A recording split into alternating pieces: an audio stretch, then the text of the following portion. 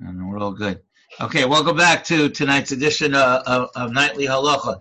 Amir Hashem, next week during Chol Moed, we should be able to get back to Monday, Tuesday, and Wednesday, and we'll try to go forward. If I miss any nights, a good idea was suggested that I record that night at a different time and upload it to the podcast so we keep the consistency of that. So we'll try to do that, but I hope generally not in any other location at 9 o'clock at night. So hopefully we'll be able to do it on a consistent basis. Okay. Now tonight I wanted to discuss a little bit the mitzvah of lulav and esrog. So there are two parts to the mitzvah of lulav and esrog. I'm not going to get into the minutia of what's a kosher lulav, what's a kosher esrog. We know that the spine has to be straight; it can't have any breaks in the spine. And the tops can't, the adasim, the rubbers can't be cut off. Esrog can't have a hole in it. The pitum, if it grows with a pitum, can't be raw. I'm not gonna. There's a lot of. It's a long discussion. There's svarim written on what's considered a kosher lulav and a kosher esrog. So we're not going to get into that tonight. But I wanted to talk about the actual mitzvah itself. So there are two aspects to the mitzvah. Aspect number one is the mitzvah of lulav in general, which applies to the masses. And aspect number two was a mitzvah that applied only in the Beis Hamikdash, but we'll see that we have taken it on ourselves as well. So the Shulchan Aruch in Siman Tov Reish Nun Ches in Orach Chaim says, Min HaTorah ein mitzvah lulav chutz lamikdash ella yom rishon. He says, Min HaTorah, the mitzvah of lulav is only on the first day. So we're going to talk in a couple of minutes. Therefore, there are certain strictnesses that we apply on the first day. Now, why is that? Because it says in the pasuk, "Ulekachtem lachem bayom harishon." In the mitzvah of lulav, the Torah describes that you have to take the lulav only on the first day. Then the pasuk, which is the second aspect of the mitzvah, says, it says, "Usmachtem lifnei Hashem Elokechem shevas yomim." You shall rejoice in front of Hashem 7 days. So the Gemara tells us that means that in the Beis Hamikdash, the mitzvah of lulav was all 7 days, and in the Medinos, meaning outside the Beis Hamikdash, only 1 day. Now came along Rabbi Yochanan ben Zakkai. Rabbi Yochanan ben Zakkai, who lived at the time of the Churban, and was the head of the Jewish world, and he made the famous decision to ask for the city of Yavne v'Chachameh. Anyway, he made many takanos. He said that in order to hope and rebuild the Beis Hamikdash, we have to do acts that remind us of the Beis Hamikdash. We have to keep the memory of the Beis Hamikdash alive. The Gemara said, Sion Ba'idrisha. We have to sought after the Beis Hamikdash. So Rabbi Yochanan ben Zakkai said that's not just by mourning it. That's not just by having Tisha B'Av in the 3 weeks and the fast days. No, we have to do we have to keep it alive in a very positive manner. So he made takanos that we should remember the Beis Hamikdash. One of the takanos he made was that we take lulav even outside of the Beis Hamikdash all 7 days. And the Gemara in Rosh Hashanah says, Zecher L'Mikdash. It's specifically to remember the Beis Hamikdash. So therefore, as Shulchan Aruch says, Chachamim tikdu she'nita b'chol makom kol shiva. And therefore, based on Rabbi Yochanan ben Zakkai, we take the lulav all 7 days, and follow up to that as b'yom haShabbos eino notel afilu imhu yom rishon. But on Shabbos, we don't take lulav at all, even on the first day. Even though technically we have a principle that says that we have a positive commandment and a negative commandment, the positive commandment of lulav and the negative commandment of Shabbos, generally we say asay docha lo saseh, a positive commandment pushes away a negative commandment.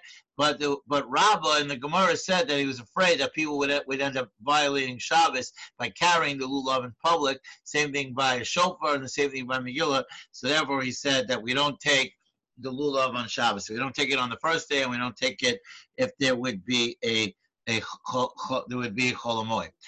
There's one technical note that comes out of the fact that the pasuk says, "L'kachtem lachem b'yom harishon." You should take for you the lulav on the first day. So the Gemara learns out lachem mishalachem.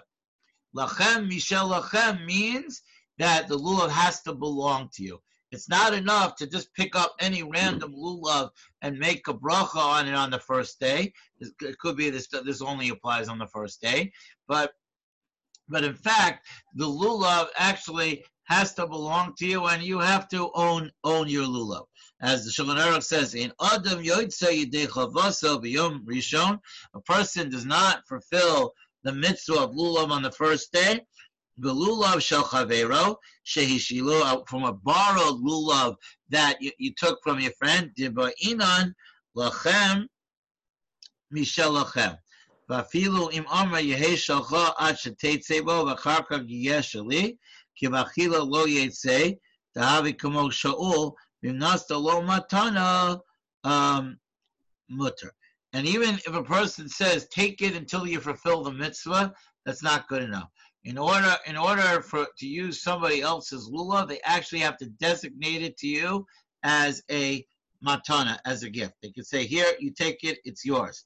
And even if you do it, almanas lachzira, as a yotzebo yidei chovasa. So that's the only, so in other words, if let's say I don't have a lulav and I want to borrow somebody else's lulav on the first day, so the arrangement and the deal that has to be made is that I have to take it as what's called a matana almanas lahachzir. It's a gift that has a condition. Now the halakha says that havi matana, that it's still considered a gift if I give it to you, but I say it's yours, but I want it back. So I know in American society we call it Indian givers, but it's not meant that way. It's meant the halacha that I could give you my lulav as a gift, and then you can give it back to me and then give it back to me after you fulfill the mitzvah. There is a discussion. Let's say a parent buys a lulav for their child, so there is a discussion if the child has to do anything. So many say that at least the child should give $1 or should give some amount of money and make a kinyan to acquire the lulav, so the lulav actually becomes yours. Again, this would only apply on the first day. This year we don't have the first day because we're not taking lulav on Shabbos. One last thing I'll mention tonight, and maybe we'll talk more about it during Chol Hamoed, is that we use the lulav not just for the mitzvah. Now, I want to point this out. The mitzvah is actually just to hold the lulav. The shaking is a hiddur. The shaking is an aspect of the mitzvah, but it's not the actual mitzvah. The mitzvah is to pick it up. So that's why when we pick up the lulav and esrog, we hold the esrog upside down.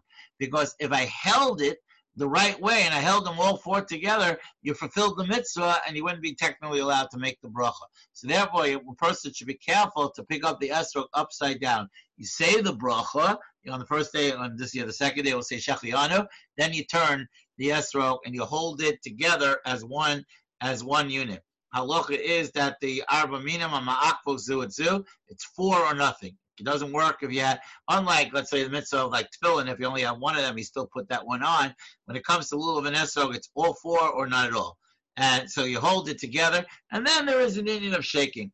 And then there's also an inyan, we walk around the shul, we say Hoshanos, and the different uses that we have for the lulav. So that maybe Misham will talk about next week. We'll talk about Hoshanas, we'll talk about Hoshana Rabbah, Simchas Torah, and some of the different things that come up vis-a-vis the lulav. But Rabbi, I have a question about what you said earlier. Yeah. Regarding when you were giving it to someone to say the bracha, and you have to, giving it as a gift, but really it's yours type of thing. Is that something that has to be like actually verbalized, or you just know? Yeah, you're supposed to verbalize. You're supposed to say, if someone on the first day, if someone doesn't have a lulav and you want to give them their lulav, you say to them, you're acquiring this lulav for now, but you're going to give it back to me afterwards. That's called a matana almanas lahachzir. And yes, I think it should be. I think it should be verbalized. And I think also in cases of parents who buy for their children who are over bar mitzvah, so the child should make some kind of kinyan to acquire the lulav, maybe give $1, maybe do some kind of chazakah, some kind of act that indicates that they own the lulav. So that's important. Again, also one last thing. We hold when we make the bracha, we hold the lulav in the right hand, and the reason why we hold the lulav in the right hand because that has 3 out of the 4. We hold the esrog in the left hand, and we hold it together. And then after with the bracha again, we turn the esrog over, and then of course the minhag is that we do shake it. One last thing: some people have a minhag to make the bracha on lulav in the sukkah. That is not a requirement. The concept behind it is that we want to be surrounded by mitzvahs. That we're in the sukkah, which is one mitzvah. Now we have the lulav and the esrog in our hands, which is another mitzvah. It's a similar concept. Why the Shulchan Aruch discusses in the Halachos of Hanukkah that we put the menorah by the door opposite the mezuzah, so when you walk through the door, you're surrounded by mitzvahs. So that's what the minhag is, to make a bracha lulav in the sukkah. Again, it's not ma'akev. You don't have to do it. It's certainly okay to make the bracha lulav in the shul, but certainly it's a nice idea to take the lulav and esrog into the sukkah, make a bracha, because again, this idea about being surrounded by mitzvahs. Okay, there are many more aspects that we need to talk about, but I can't get it all in 10 minutes. All right, okay. so. All right. Yeah? Want to say something? No. No. Okay. So, Mr. Jim, we'll continue Monday, Tuesday, and Wednesday, 9 o'clock next week. We'll stop here, and it'll be up on the podcast if you want to listen to it again or you want to share it with other people. Have a good night.